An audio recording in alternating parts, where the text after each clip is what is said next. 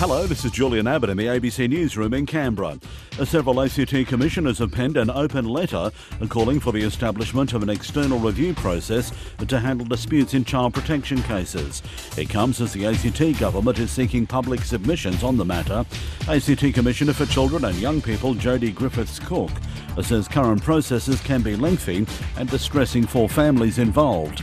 And she's concerned there's a lack of transparency around decision making. For the average person to try and get that same information, it's virtually impossible to do so. And I think that, that's part of it as well. The opportunity to actually have access to information that enables others to look at the decision-making process. The United Firefighters Union has welcomed the ACT government's announcement of 2 new firefighting vehicles, but is concerned current staffing levels won't support the additional vehicles. The 2 new trucks include a pumper as well as an aerial platform, which will replace the faulty Bronto vehicle. ACT Branch Secretary Greg McConville says the government will need another 24 firefighters. The government will need to recruit 24 additional firefighters to do that, and that's over and above the existing numbers.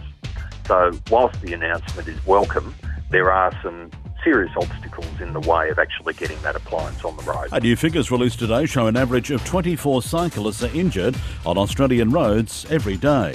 Jonathan Gould reports. The latest Australian Institute of Health and Welfare report shows that from 1999 to 2016, 651 cyclists died from accidents. That's an average of 38 each year. 90% of the victims were men.